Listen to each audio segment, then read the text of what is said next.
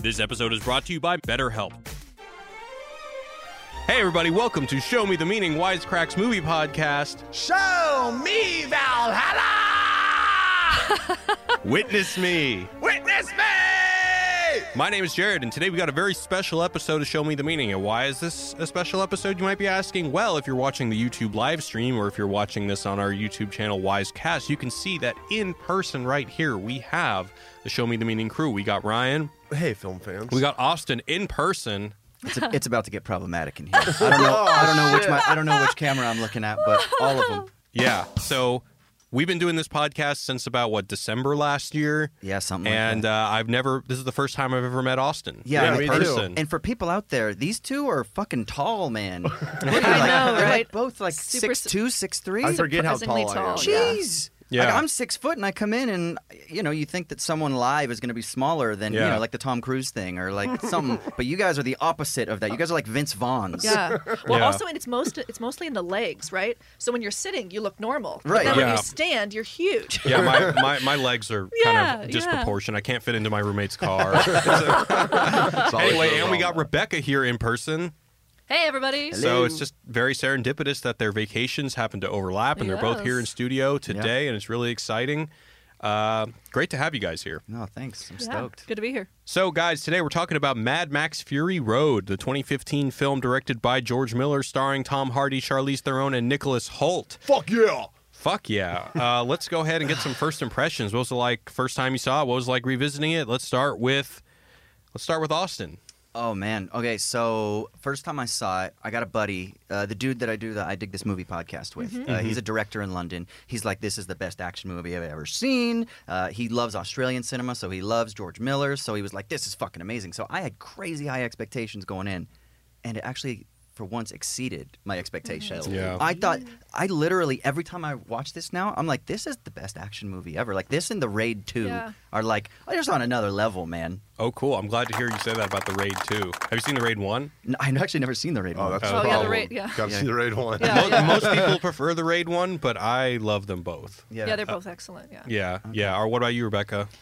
Oh my God. I mean, I loved. Well, first of all, I went in expecting like traditional Mad Max stuff, and I was just so surprised that Furiosa ended up being how central as she was, and that there was so much like female-dominated action in the film. It was so surprising and awesome. So I mean, talk about exceeding expectations. I mean, I went Yeah. in being like, all right, this is just another bro movie for the guys who love action, and I love it. I mean, I say that as somebody who really, really likes action films. So I just found it so cool and so interesting. Have you seen all the other Mad Max movies? Yeah, yeah. Okay. I mean, I hadn't for a while, but Right. yeah.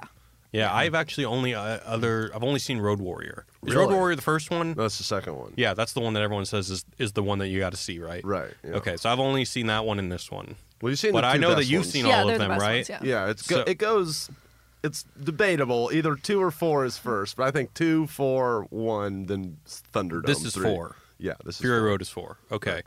What about you, Ryan? Going in, I know you were a big fan.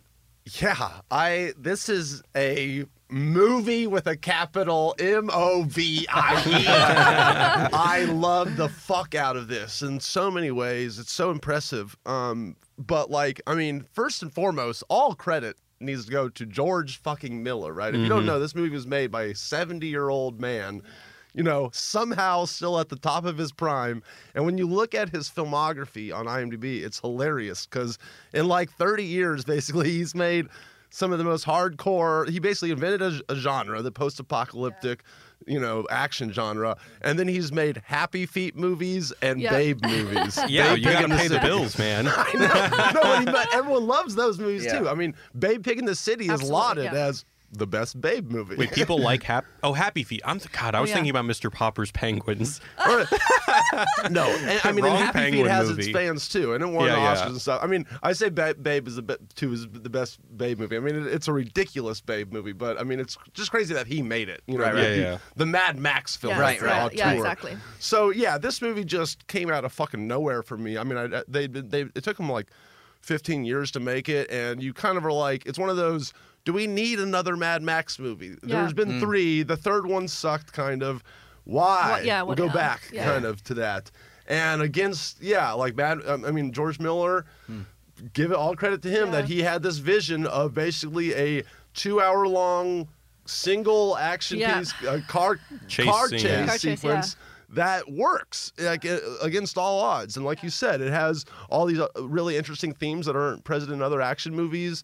And I think it does kind of, even though it is one chase sequence, it kind of is trying to say stuff. Yes, yeah. Like that we can break down. So I love this movie. Yeah, Great. me too. And there's a fucking dude playing the guitar, like Oh, rocking with out. the fucking flamethrower out of it. That Like guy's so fucking, yeah. So Yeah. this might be the first movie that we've done together that we all like.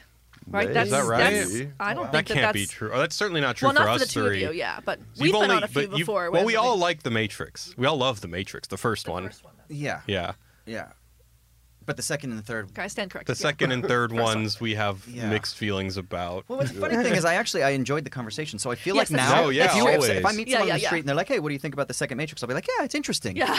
Well, yeah. You would be like, it's the superhero of the left. Yeah, that's right. That's right. If someone asked me if they should watch that, I said just go listen to the Wisecrack podcast about it. It's No more way. There's entertaining no than the way film. they would be able to follow what I we're know, talking I'm just saying, about. it's I a- mean, it's a you better- can see it's the a movie better and you can piece of still barely content. follow what the fuck we're talking But anyway, about. we love Mad Max. Oh, yeah. We love Great. Mad Max. I love this movie. you, I Jared? saw it in 2015 when it came out, and I was blown away.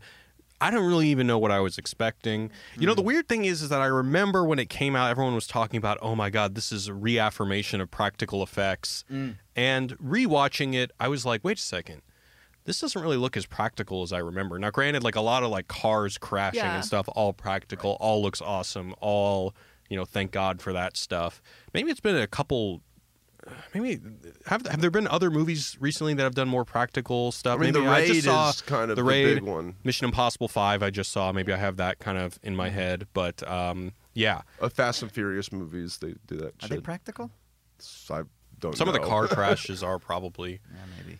I mean, there's something so glorious about a slow motion car just going and like all these pieces everywhere that you really 100%. can't capture with CGI. But Yeah, like that storm is total CGI. yeah, Yeah. yeah. I remember this movie. Didn't it get nominated for Best Picture and it came out in like January of that year? Something like that. Where I don't remember. it's always pretty impressive if a movie comes out early in the year and is not an Oscar type movie. Kind of like Get Out. Get Out came out super early that year and it just stuck with people. People remembered it all the way up until Oscar Yeah. season, which is rarely happens. I mean, I don't remember if it did get nominated, but I know that it made a lot of year-end like top 10 Yeah, yeah, it lists did. and shit. I mean, Oh, I think yeah. it reached a broader audience than some of the last Mad Max Oh, films. yeah. And that so that makes it stick out. Like people were expecting a certain kind of Mad Max, and then everybody got a Mad Max they could like, and that Oh, yeah. seemed like that's noteworthy.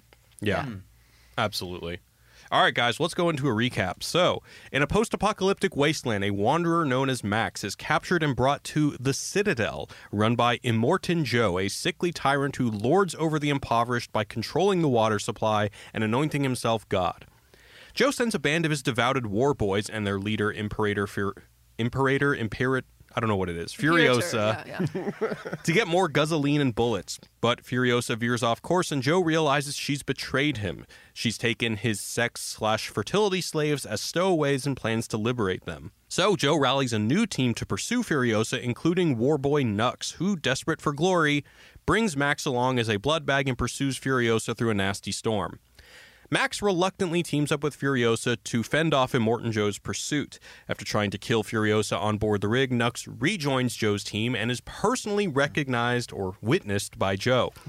But when he fails and Joe expresses his disappointment, Nux starts having a crisis of faith, aided by the nurturing words of the wives on board the rig, who eventually convince him to help them. Max, Furiosa, and Lux eventually reach the Green Place, only to discover that there's nothing green left. All that's left of Furiosa's clan are a bunch of grizzled female warriors. Furiosa and the mothers are about to spend the rest of their days fleeing when Max suggests they go to the one place that still has plentiful water, the Citadel. So they turn their war rig around and race to the Citadel while it's unguarded. Joe quickly realizes their plan and pursues them. Furiosa kills Joe, and Nux sacrifices himself to ensure the war rig a safe passage. Max and Furiosa return to the Citadel, reveal Joe's dead body, and Furiosa is ascended to the top where she will assume control, while Max disappears amongst the crowd, out to forge his own path. End of movie. Over here, just massive head nods Yes. from Rebecca. Head nods. Fucking A, that's right. Fucking A, that's what happens. Hell yeah. Hey, all you true crime fans, this is Mike Ferguson. And this is Mike Morphin. And we'd like to invite you to listen to our podcast, Criminology. Launched in 2017, we've covered a variety of strange cases from murders to missing persons. Some of the cases are ones you may not have heard of. Other cases we cover are some of the most historic in true crime. There are 200 episodes of Criminology available to binge on right now, and new episodes come out every Saturday night. Subscribe to Criminology today, wherever you listen to your podcast. So like the first thing I thought about when I was watching this time, which I hadn't thought about before, was Derrida and phallogocentrism. Oh yeah. And this idea of like a reversal of You're the gonna have to patriarchy. explain. Yeah, we will. So phallogocentrism is a portmanteau of phallocentrism and logocentrism. Yeah. And phallocentrism, we'll say logocentrism is the idea that history has been dominated by the word, and it usually is kind of understood as like judgmental reason or like determinateness. Certain kinds of logic, yeah. Right. And so that was a criticism of Derrida. And then another criticism is that this idea that history has also been conditioned by what we would call maybe in the current present moment like a patriarchal logic. But it's even more than that. It's more about this idea of a particular phallocentric, as in like the phallus in Freud's Oedipus complex, that has kind of conditioned the desiring conditions of Western society in particular. So he brings them together and he creates this word called phallogocentrism. But he does that to sort of like deconstruct the binary of male, female, man, woman, as Derrida does with deconstruction, right? So I'm looking at this movie and I'm thinking, all right, so you have these like total masculine dudes and like they're spraying their face with fucking drugs and they got these crazy weapons and it's like testosterone and blah, right? And then you have these women who are like, they're made in the image of a man's desire. They're to be breeders and they're wearing like white because they're pure and they're the beautiful models. Like it's, what's her name? Huntington, Rosie Huntington Whitley or whatever her name is. Is that Zoe the name of one of Kravitz. the wives? The one that dies first. Okay, one the that's pregnant one. pregnant one. Yeah, yeah. Yeah. Rosie Huntington Wheatley or whatever her name is, I don't know. But anyway, and so you get these women, but then you have Furiosa, who is kind of standing in between and challenging these like gender binaries. And then, of course, at the end, she kind of ends up on top. And the movie's called Mad Max, but really, she's kind of the protagonist. Yeah. And so it's almost like an overturning. I don't know if George Miller meant this, but it's like a criticism of this phallogocentric logic of determinateness, See, of masculinity, and then you get it's almost a sort of like Hegelian synthesis at the end. Okay, so you got me with the Hegel thing, but I would say I would say that probably like the biggest thing that's happening, you know, when this movie came out, there was a lot of talk about like it having like kind of like feminist slants to it, but Right. and I think that that's definitely there. So let me just go through some of the things. So like obviously the women are largely objectified in this movie. That's like the whole thing is that the wives are constantly saying we're not objects, we're Yeah, people, we're not things. we're not things. Yeah, that's what they say. So like the women are known as breeders. They're even kept in a giant bank vault like you would another like precious Well, they're referred to as objects. assets at one point. Yeah, and property. Got to protect the assets. There are other women that are milked like cows to make mother's milk.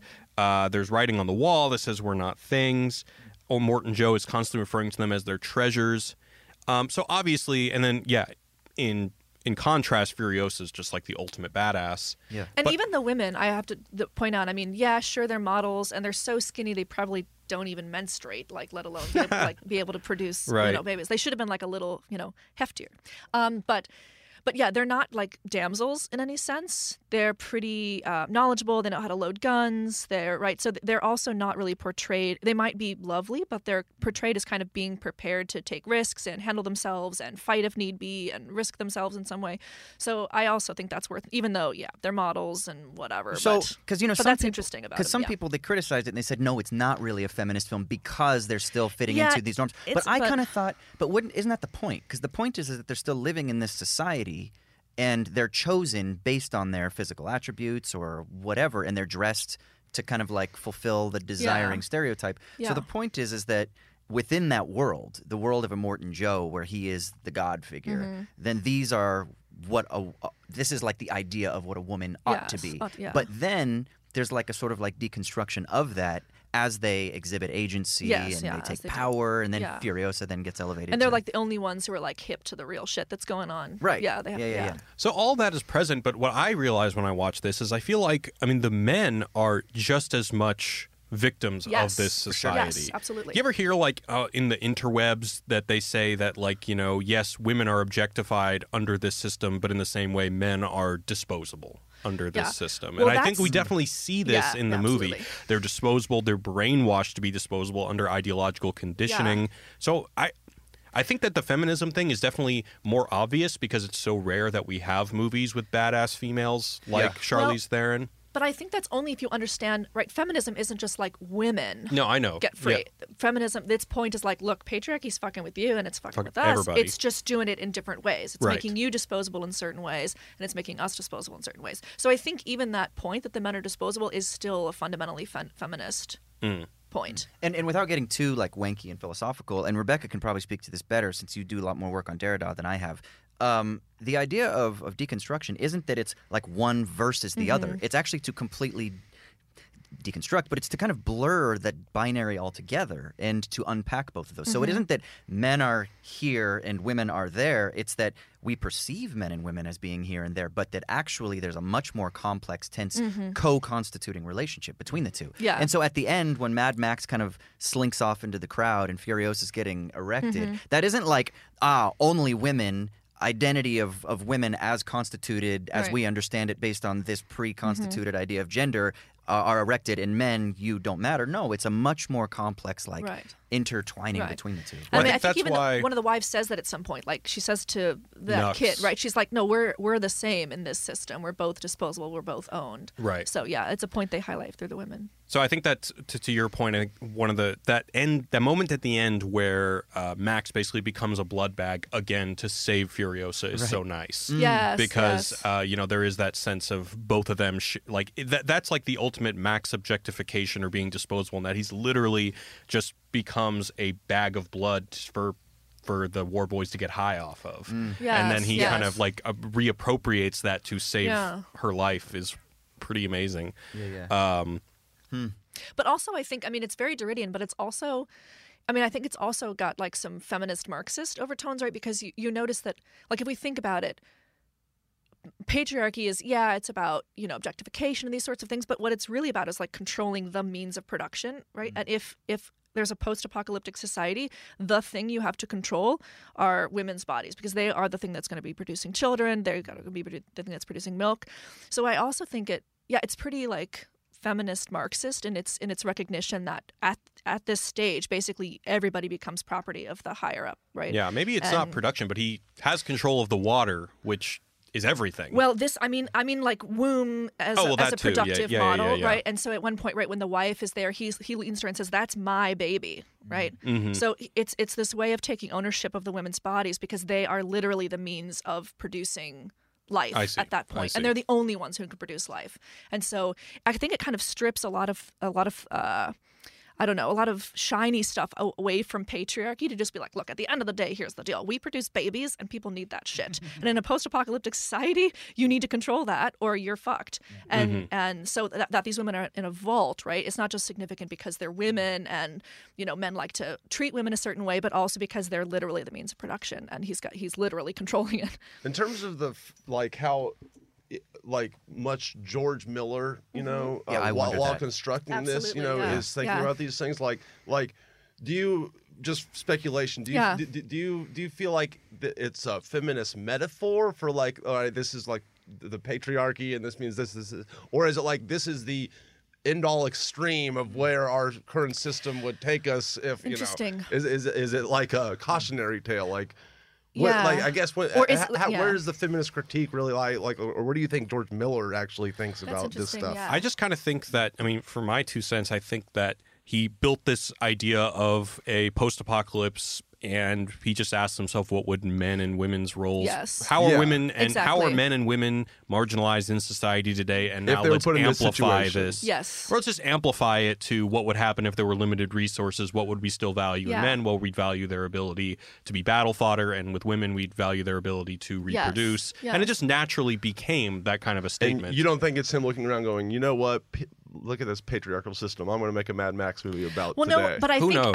I think it does. I mean, which I think is kind of what we're getting into, yeah, right? he might not have been, and I don't know if he was like, you know what, yeah, this is going to be a feminist, manifesto in any sense. But I think he was super cautious, or he was super attentive to the way that bodies are used today, and he thought, I mean, in a sort of cautionary way, like if this society ended, how would the people in this society end up figuring things out afterward? And they would do it according to these patriarchal norms, right? Yeah. According men being fodder, women being bodies.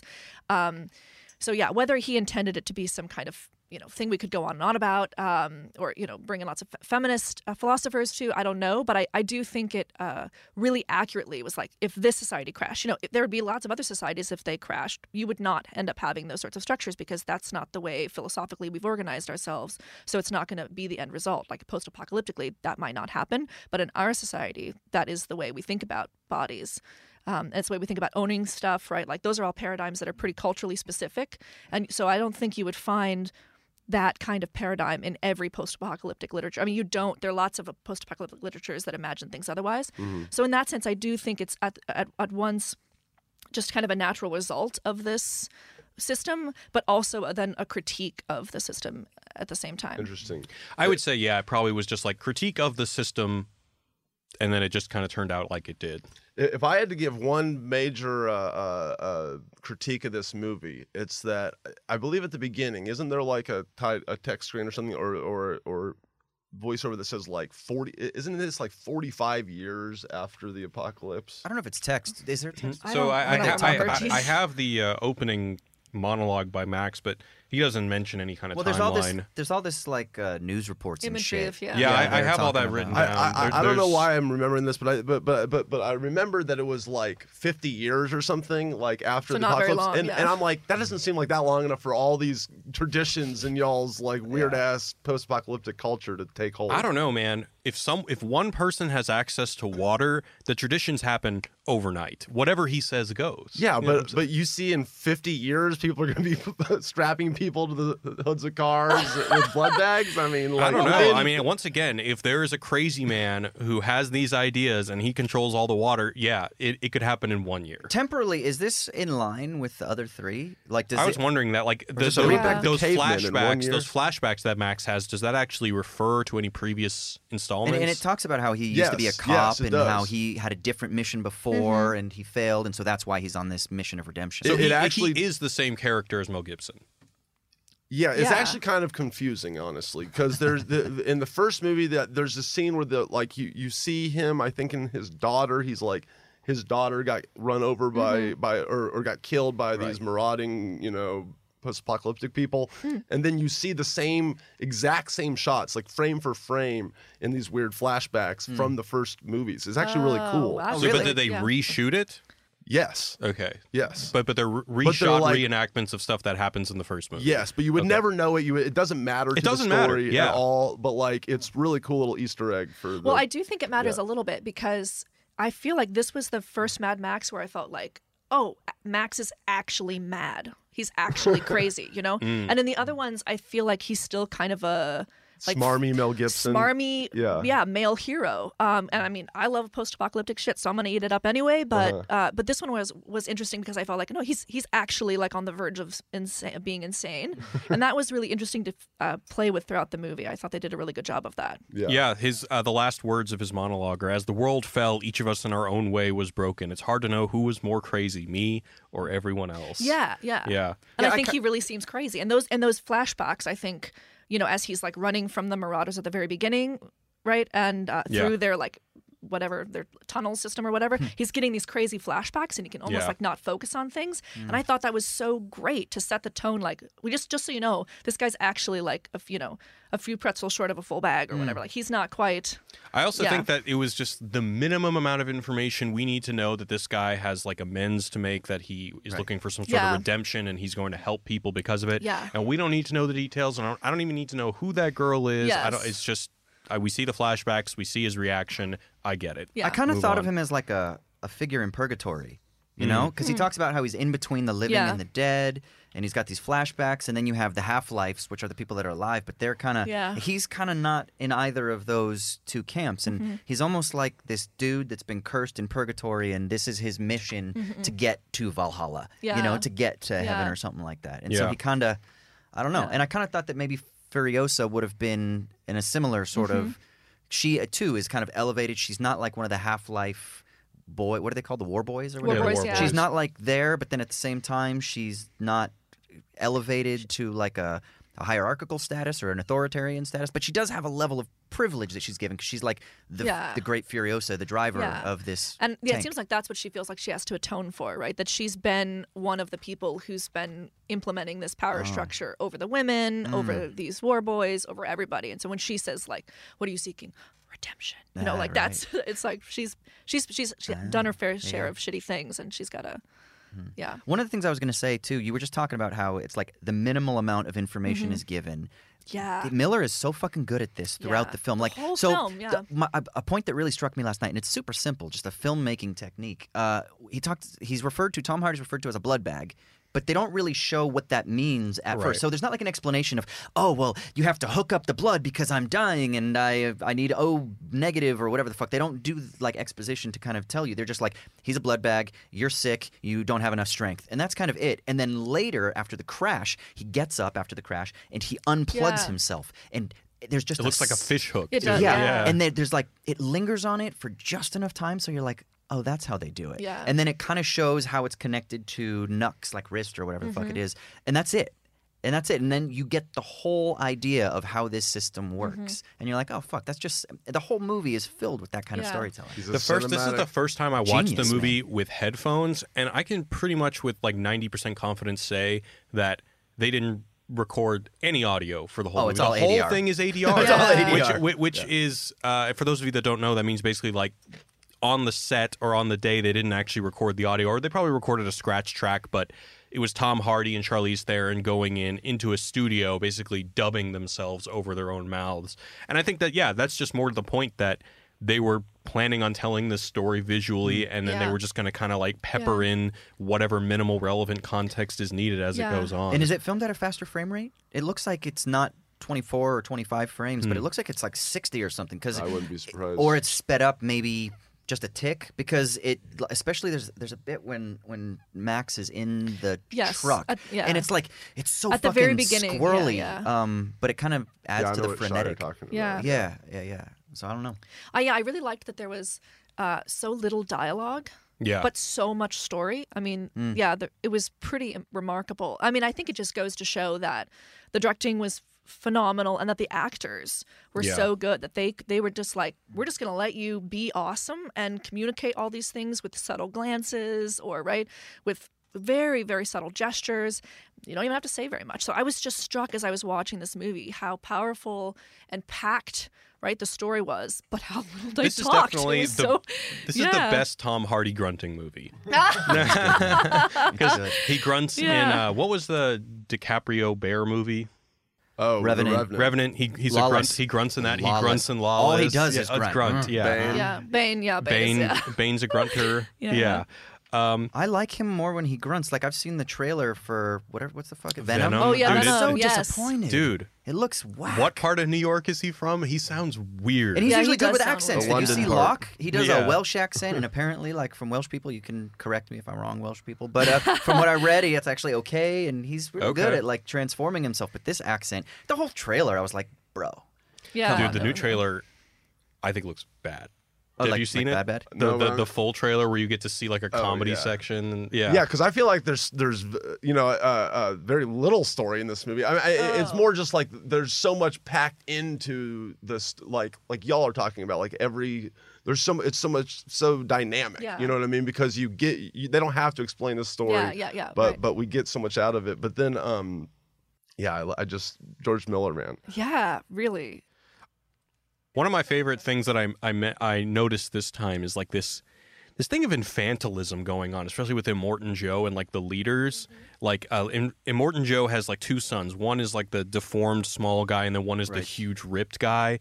And they're always talking to each other like a bunch of children. Like, he's like, go see what's agitating Dad. And then like the biggest one is like when they find out what Furiosa's doing, the big swole brother is like, she thinks she can lose us. She thinks we're stupid, Dad. It's these leaders are, especially like this whole discussion about like motherhood and stuff like that. And they seem so infantilized and just, it's really interesting. We've done some videos on like Donna Haraway and cyborg theory. We've done one on Fallout 4. Yeah. Okay, so because I was thinking a lot about the relationship between technology and nature in this film too. Like how many of the humans are enhanced by technology? You've got Immortan John, that like he's got that breathing apparatus and that chest plate to enhance his frail human status. You've got Furiosa, who's missing a limb. You've got all of these war boys who need blood bags in order to survive. Everyone is dependent upon technology except for the women, who are like the pure expression of nature.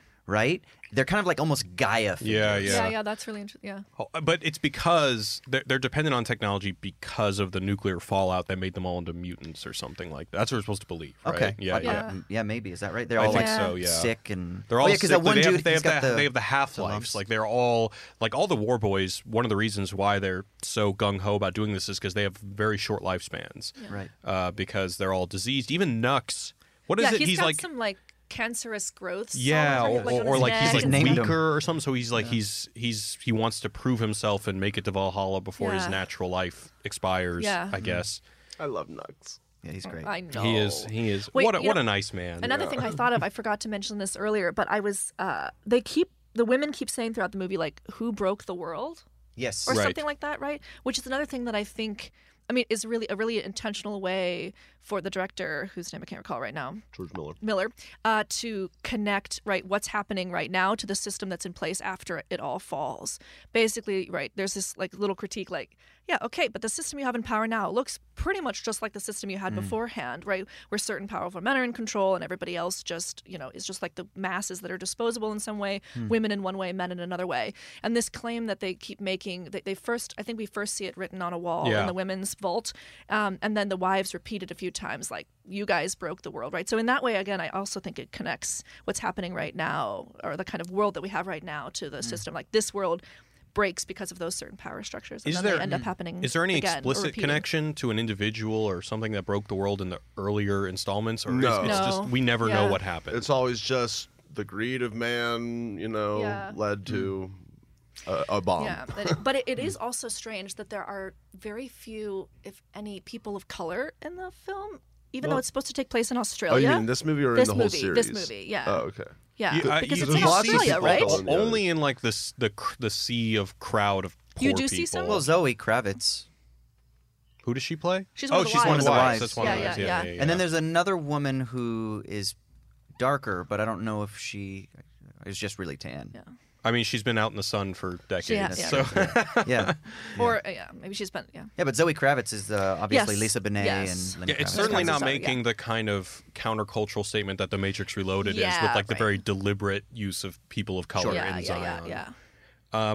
Let's talk about Diesel Punk. So Diesel Punk is the what I've been told, the way I've seen this movie being described. It's like an emphasis on the big clunky artillery Yeah. I just spent weaponry. a whole chrome, week at steel. a Diesel Punk festival. That's right. He was just at Burning Man. You just lived Mad Max. I did. I was just in Fury Road for about a Were you week. spraying your face with that silver shit and getting a little crunk? Got fucked up on that. Yeah, so there's a couple things I find interesting about this. I love how they've kind of reappropriated like pagan-like worship terms to like diesel or tech stuff. So like the guy who has all those bullets around him is called the Bullet Farmer, and that's right. yeah, it was The names, if you go to just like fucking Wikipedia and shit. people. Yeah, someone called the names are all bullets descriptive. anti-seed. I think that's just so interesting how, like a pagan will worship the earth. They worship diesel technology and metal and stuff. And like, I feel like this movie is like sound of engines roaring porn, And I feel like that, like in a meta way, you can hit the meta button. That's the wrong one. Yes. Do we have a problematic button? We used to. I don't know where that one went. I had Oh, that's requests so from funny. people on Twitter that were saying, you better say problematic. So I'm just going problematic. But like the fact that we enjoy this movie so much. It kind of almost like speaks to the message of the film. You know, if we're in the theater and we hear those diesel engines roaring in the scenes, and we're just like, we kind of get like aroused by them. It's similar to the worship that the characters are experiencing. I definitely get the energy from all the war boys whenever they're just I mean, going into it. You're like, well, so I'm on their pumped. side. Yeah. I want to go into Valhalla. Yeah. You know, let's do it. Yeah. Witness me. Fuck. Yeah. No, that's true, man. I see when I see this movie, like there are all these other readings. We could talk about like a sort of Marxist analysis or a feminist criticism, but for me, I cannot get away from like a psychoanalytic reading about desire and the production of desire and how you have like these fantasies that are erected, and all of this whole system is a system of signification that is supposed to justify and reinforce what Lacan would refer to as the master signifier, which is like it's the signifier that has no signified, but it begins the chain of signifying. So let's just say it's like the empty placeholder that starts the whole idea of meaning itself, right? And that's Immortan Joe. He kind of is the symbol of the master signifier. In this whole fucking movie, like all the testosterone shit, all the dude shit, all the fantasies about women, all the nature technology stuff, all of that kind of like fills in this philosophical psychoanalytic reading about like a system of desiring production and imitation and management over resources, which are there like used to just create more desire. I think it's fucking genius, man. But I literally think it's Can you happenstance. imagine? Yeah, I mean, like the amount of dialogue that basically creates this very alive socioeconomic status quo that can be analyzed through all these different lenses is amazing. Yeah. My preferred analytic reading of the film is the analytic idea of how do I make the coolest car crash and what can I do to just make people talk about it more. I'll be honest, dude. Like, so we were talking earlier, like how much did George Miller sit down and say the designing principle of this film is going to be this like cultural analysis and critique? Yeah, right. I think you're right, dude. I think, like you said, he set up a world and he's got his finger on the cultural pulse, obviously. But at the same time, he's like, I'm going to make the most badass action fucking movie that I can. Yeah. And it's almost like it happened because of the cultural moment and because of his 70 years of life, maybe, and because of the influences. It just kind of came out this way. I think, so and I don't want to discredit him, but I feel like I think it's interesting that you can have a movie, right? Because I think a lot of people think that you can have an action movie or you can have a thoughtful movie, but you've got to pick. Right, you can't have an action movie that's also going to be really thoughtful and be able to make political or social statements. But this movie is just like unequivocally doing both, and it's so good at both. And there's not a second of dull exposition. No, and nothing is wasted. Exactly. Like not a single shot, not a single look, not a single word is wasted throughout the entire thing. Yeah, it's like Christopher Nolan is probably the guy that we maybe think about most that did this with the Dark Knight trilogy, right? But I almost... Successfully. Yeah, successfully, right? I mean, I guess maybe the Wachowskis with the first Matrix, but that is just so exposition heavy. It just kind of the second two are just... Yeah. And they kind of retroactively almost discount the first one in some ways. Sorry, Rebecca. But even then with the Nolan fighting movies... about the Matrix, guys. even then with the Nolan movies, still nowhere near as efficient as this. Yeah, I think... Like, they're not efficient, exactly. This has to be the most crazy when you kind of like the ratio of like intelligent conversations that can be had about it to amount of exposition that generate those thoughts. It's amazing. I would love to know how much footage was cut from this, right? Like a ton. Yeah, so didn't it take a bunch of years to make? Yeah. And that's why when we're talking about like the feminist part of the movie, it's like, and how it was kind of felt very timely. Like this movie could have come out literally anytime in the last 15 years. They've been trying to make it for that long. Really? So it's kind of like, imagine this movie coming out in 2005. It's like it would have been, I feel like, received differently in a weird way. But I'm glad it took so long. Me too. In So hindsight. like Walt Whitman, I think Walt Whitman's the one that said, "I'm sorry, this is so long. I didn't have time to edit it shorter." Right? I love that. And that's like, because when you write a paper, when I write something for publication, it starts off at like 55 pages, and then I cut it down to 12, and that 12 is just like the fucking best stuff in the whole thing, right? And it's like, so of course, he must have shot like 50 times that much footage, and he was just like, we are going to cut for 10 years or something. Well, no, it was like sandstorms fucked it up and all sorts of other shit. And they filmed it all in Australia? Or? Yeah. They were. It's so great. And like Charlize Theron and Tom Hardy hate each other apparently. Did they? There's all these like drama. I didn't. Yeah, go read about it online. Why? The Okay. Clash of Titans. Egos? I don't know. Yeah. Something Yeah, maybe. it's Egos. probably, yeah. Yeah. Whose film probably is this? something Like that. Yeah, Maybe? yeah. Maybe? I don't know. I mean, because that's also. So I think the old Mad Maxes, right? They don't really make sense why you follow this one hero. I mean, you don't really pay much attention to the shit he gets into, right? He just wanders in and out of people's lives, and you're like, yeah, right. On to the next one, following this, guy through the desert. But this one really made it seem like, I mean, for me, it seemed like Theron and her mission were like they were the real story, and he was just kind of like a really popular, handsome extra who was in it for a lot of, had really great grunts and could really like communicate with it. But it seemed like it was their story. And Have you seen Road Warrior? yeah, Well, because it is kind of similar. Like Okay. it's like a whole town has their own story. Yes, It's yeah. almost like the Man with No Name series, where it's like there's this Yeah. whole conflict going on, and then this rogue guy who's on his own, doesn't really want to be Yeah. a part of it, but then reluctantly gets Yeah. into the whole thing. So, yeah, I think that you're right about like it's definitely more prevalent in this one because Yeah. he's definitely more of like almost a supporting character. In yeah, this movie. yeah.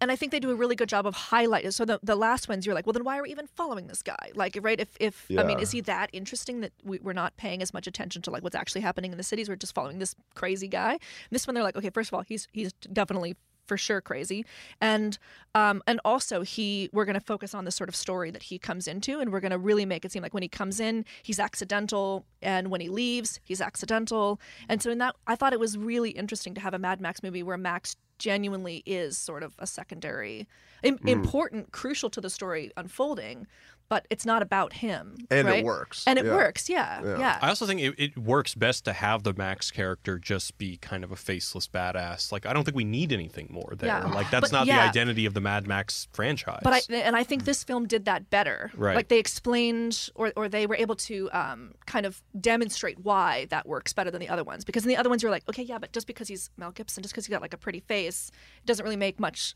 sense. But this one felt like it was like really leaning into that fact, Yeah. right, about the arbitrariness of this person, and like they don't care what his story is, or like, yeah, he's got some shit in the past, he's pretty crazy, and then he's going to help and leave, right? And I thought they really did that well in a way that that didn't still follow the main character like you follow Mel Gibson, right? Because Right. now he really is the nameless, faceless, right? She says, "What's your name?" and he's like, "I'm not giving you one," right?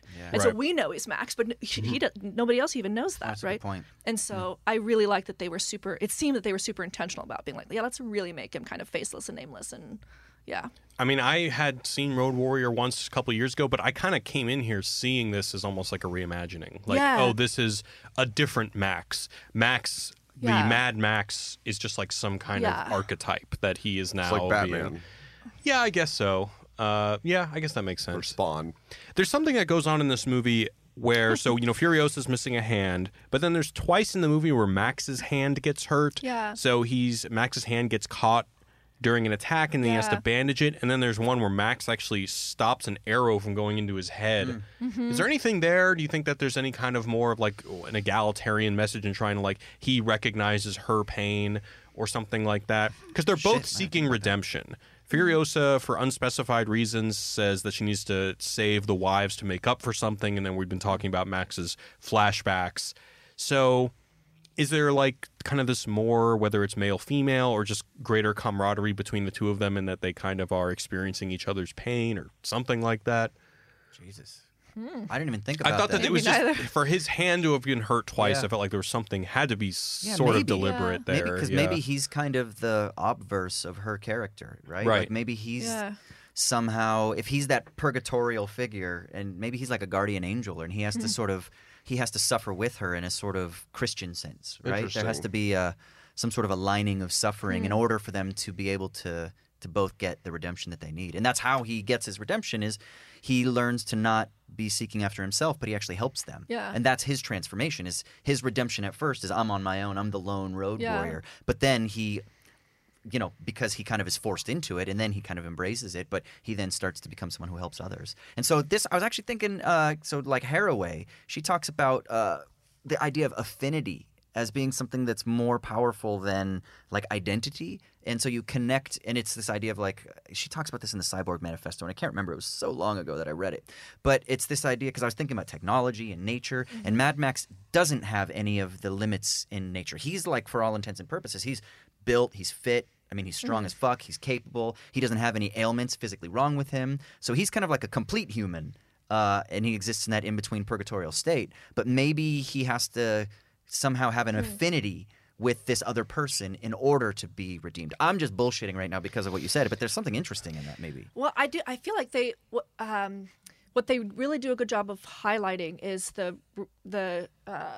sort of thin line between being so great and then being super precarious, right? And she's this really precarious character who's super strong and capable and has like some great fight sequences, and but she's also like missing a hand, and Right. you don't really see that stop her in any way, even though she's somewhat precarious because of it. And then I think you see the same thing with Max.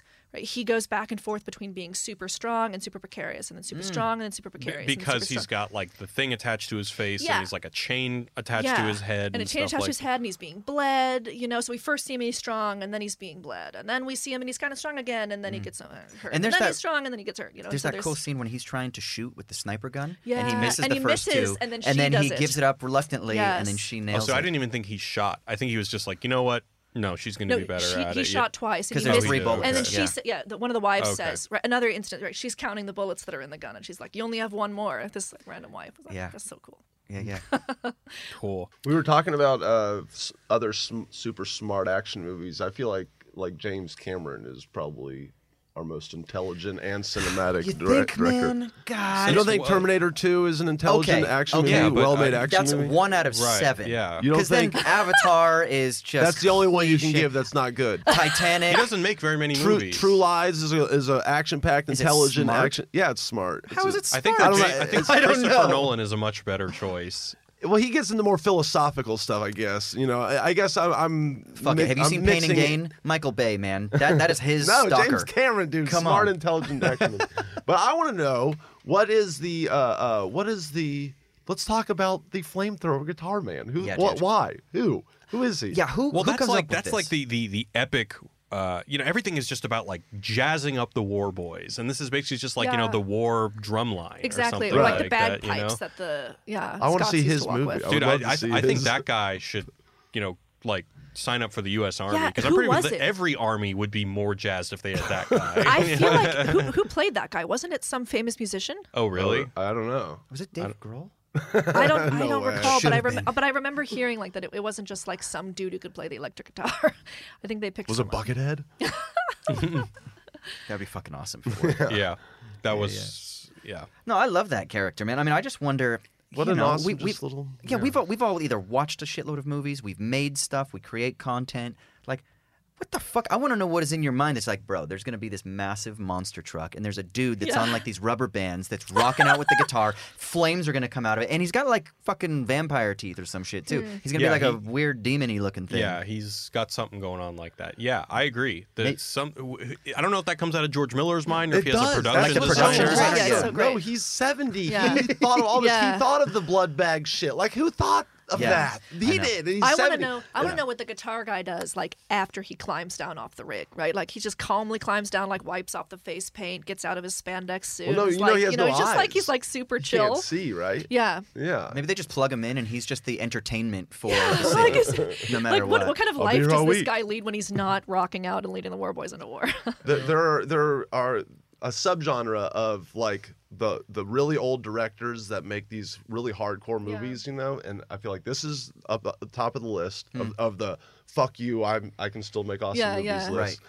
And then there's Scorsese's Wolf of Wall Street. Yes. Made by 71-year-old Scorsese. Then there's William Friedkin, who made Killer Joe Joe. at Yeah. 76. That movie's awesome. And Bug, Bug. I never like saw 5 Bug. years earlier or whatever. Yeah. Bug's awesome. Is it? I mean, Killer but Joe's he's made, legit. Yeah, I mean, but yeah, think about that. Those guys are like fucking holding on to it, Yeah. in their Oh, old age. yeah.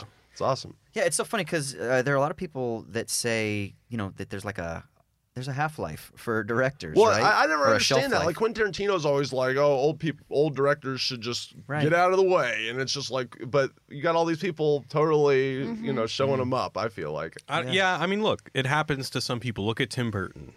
People just like, you know what? I got Look at Francis Ford Coppola. Like Well, Francis Ford Coppola, like, I mean, he's not like a sellout. He makes movies that nobody watches now. yeah, but they suck. He made everyone's favorite top 5 favorite movies or whatever, and then he makes movies that like suck and no I would one wants to rather see. him make small, shitty movies than big, shitty movies. I don't know about that. I don't know. I haven't seen it. Are they like art housey? They're indie? just Yeah, Yeah. Tetro. Some of them are okay. Tetro's all right. Youth Without Youth. Youth is Without Youth sucks. pretty hard to Tetro's watch. all right.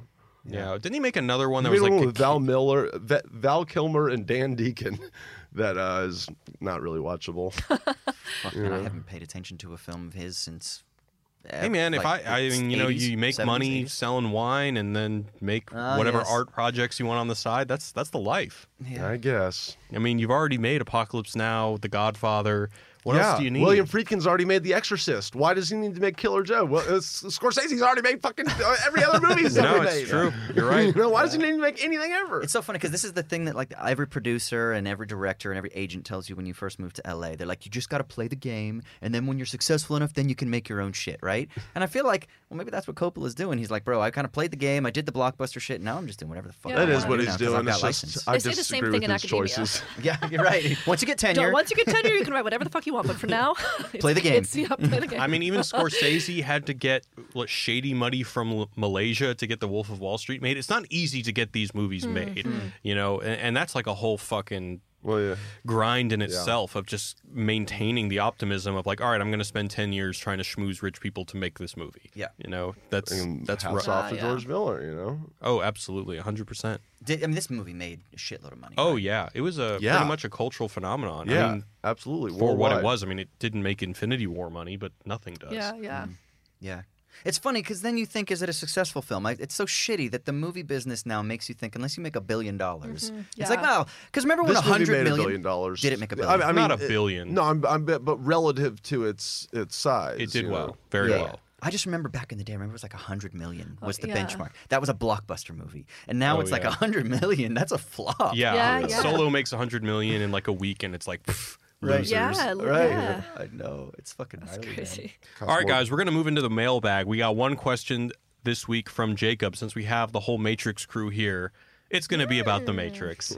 So it's actually not specific to the Matrix, but he said, what disappointed me about your conversation was that y'all never asked the question, what are some other sci-fi films that tackle huge philosophical questions, but do so in a way that works filmically? What do you guys think? I think like Blade jeez. Runner Yeah, for is a key one of those. I haven't rewatched Blade Runner 2049, so I don't really know. I mean, 2001 works in its own way, Yeah. but I wouldn't say that it's as watchable as something like Blade Runner. I mean, the Yeah. original Matrix is a perfect example of this. Snowpiercer. Snowpiercer Oh, yeah. is Yeah. Snowpiercer. super watchable. What's that new one that he did about the like hippo-looking thing?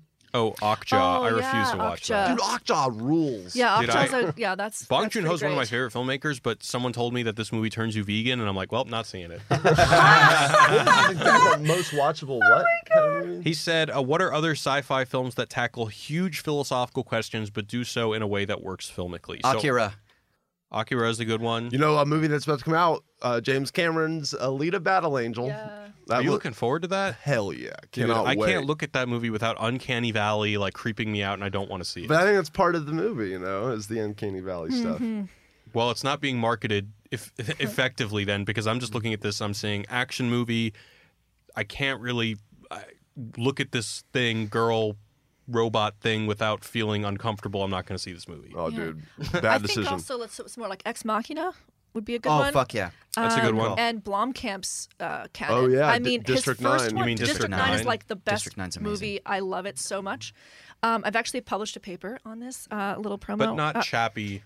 No, but Chappie and whatever that one was with Elysium? Matt That one Damon. sucked. So I thought those were both movies that like could have been so great, and they just weren't. And it was crushing. I did cry a lot at Chappie, at both of them, but that doesn't make them brilliant movies. I mean, are you guys Star Trek fans? Would that shit fit? I'm not a Star Oh man, Trek if fan. Alec was here. Oh, you are. Am Yeah. I a Star Trek fan? Yes, yeah? I am. So Yes. isn't that like what people hold up? Like academics love to talk about Star Trek. I don't know if the movies do it. I think the series for sure. Same thing with Battlestar Galactica. I mean, God, if you want to get into television, well, don't even get me started. But yeah, there's a lot of science fiction television that is really, really, really focused on philosophical. Well, in a way, Or Fight science. Club. Fight Club's another great one. Well, yeah, I mean, That's 'cause, sci-fi? well, what are we thinking? Yeah, like, Oh, well, sci-fi. Sorry. Well, but it kind of. Well, yeah, it's not. But like, kinda what's surrealist 12 or something. Monkeys?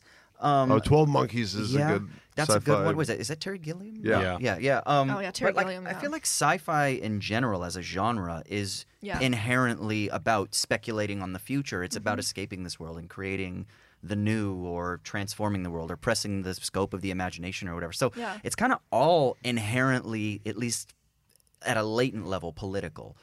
Or philosophical, or Yeah. cultural, or something. And we've just named a bunch of films that do that well, because there are some that do it and they don't do it very well. Like Starship Matrix Troopers? 1 and 2. Yeah, Starship Fuck Troopers. no, it's yeah. awesome. I love it. Jupiter Now- Ascending, which I Jupiter really Ascending's not enjoyed good. as a movie, and Oh, I just man. loved. Valerian? I loved the Terry Gilliam cameo, but Galaxy not great. Quest is a good one. Did Jupiter Ascending Quest. have like a philosophical backbone to it? Yeah. It did. Okay. Well, are I you sure mean- you're not thinking of Cloud Atlas? yes. Okay. I mean, Cloud Atlas. I am not no. a fan Yeah, of not Cloud me Atlas. neither. It's me like neither. 12 hours Don't even- long, and it's yeah, scattered as terrible. fuck. And But so in Jupiter it. Ascending, right, people are being mined for their whole planets are being mined for Okay. their bodies, right? So they can keep everybody else young. I mean, I think that's another movie that deals a lot with, frankly, with animal issues, with like whether it's okay to harvest other creatures for your desires or your benefits and that sort of thing. So it's not mostly it's just cool gadgets in them, but Okay. All I remember is Channing Tatum lion or whatever. I just remember Eddie Redmayne's weird voice accent. yeah, thing, he was like right? so bad, right? Yeah. Like just cringy performance. But like not his problem. I No, always not his feel problem. I always feel Yeah. bad for actors who would just like show up work at a green screen Yeah. in Burbank, and they're like, and just like two directors come up to you and say like, all right, so there's gonna be like a starship going on. You're on a starship. This and tennis your ball is a underling- starship. This Yeah. tennis ball is a starship. You know, Yeah. you're the Lord. Yeah. You know, like you have no idea if it's working. You know, you Yes. just have to trust Yes. the CGI team to create around you. yeah. Yeah. Another sci-fi movie with philosophical ideas I recommend is called Spaced Invaders. Movie from the 80s about a gang of goofy aliens that come around and Oh. just wander around the Earth. Highly recommend it. Attack the Block. Oh, Oh, yeah. great Yes, movie. Such a Yes, good movie, and good I don't think movie. it gets like any attention or press. No one ever mentions it anywhere. should. But it's fucking brilliant. Yeah. I think did we see that together? Yeah, I Oh, love that yeah, fucking yeah. good That's joke. awesome We should do movie. a- we That should that do was a, the origin of John Boyega. That's what Yeah, made him- that's right. what We made should him do a who he Show Me the was. Meaning Yeah. about that movie. Okay. That's a good movie. Yeah, it's a great There was another movie. one that just came to mind. I might have lost it. I mean, there's got to be a shitload of old ones, Watership yeah, Down. for sure. right? Yeah. Watership Down? Isn't that a Vonnegut novel? No, it's a movie about. It's an animated movie about rabbits. Yeah, it's a Yeah, it's yeah. a Vonnegut. well, that's a story, book isn't too that kids Yeah. have to read in middle school. I think. Yeah. Maybe it's not. It's a good Vonnegut. movie though. No, I don't think it's. Yeah, I don't think it is. Oh, okay. I I don't just remember remember who seeing it the is, cover, but- and there's a fucking rabbit on the cover. Yeah, I want to. I never read it. It's a good movie. Okay. Yeah. All right. Well, I think we're going to go ahead and wrap it up. So thanks everyone for listening. It's been great having Austin and Rebecca here in person. Thanks guys for stopping by. It's great having you. Yeah. Dude, this Now is you great. know what the space is like in real life. Yeah, this is great, man. And apparently the fridge is stocked with LaCroix, and I've never had LaCroix. Oh, you've never had a LaCroix? I've never had a LaCroix, so I'm going to go try my first one right now. All right. Be Welcome to prepared. Get Wise ready. Crack. Because this is like everyone in LA is obsessed with it. Everybody so. in America is obsessed with It's, it. Yeah, yeah. I can't fucking water. stomach it, man. I hate it. Oh Really? my gosh, Yeah. I love LaCroix. Give me a damn Coke. All right, guys. Where can we find you on the internet, Ryan? You can find me on YouTube and what's that other? Oh, Twitter? Facebook. Facebook. Oh, and Patreon. And Twitter. Oh, all those things. Yeah, Ryan Shorts. I make weekly comedy videos, and I make a game show in my garage called Ryan's Game Show. And they're awesome. Thank you. And Austin. You can hit me up on Twitter, Austin_Hayden. I also do another movie podcast called I Dig This Movie. And it's then awesome. It's fun. It's Yeah. cool. Yeah, yeah. And then I do a philosophy podcast called Owls at Dawn that you can check out as well. You check out all the Uwe Boll movies that you've been doing. Have you seen the whole canon yet? No. We only so it was a punishment because I lost we did like a bromance series, and I chose Ryan Reynolds as my bromance, and he chose Kurt Russell as his. And then we watched 3 films, and we did like a thing where we rated the other person's filmography on a film by film basis, and I lost ultimately. So the punishment was that I had to watch 3 Uwe Boll films and then do an analysis or talk about them. And I watched House of the Dead, Blood Rain, and Rampage, and Rampage I've seen it. is actually good. Yeah, I like It's a good the scene when he movie. walks into the lottery or the bingo. So thing. tense and Yeah. interesting, and like I don't know, after he gave up on his German shell company tax scheme thing, he maybe decided to make some interesting films. I don't know. He That's made the one about- with the guy with red hair as the star. No, this is It's the town shooter movie. The Town Shooter, yeah, and he's done like 3 sequels, and it's the same dude he's worked with, and he's actually a phenomenal actor. I think Can't you're remember his thinking name. of the 9/11 like satire movie. What was with that those- called?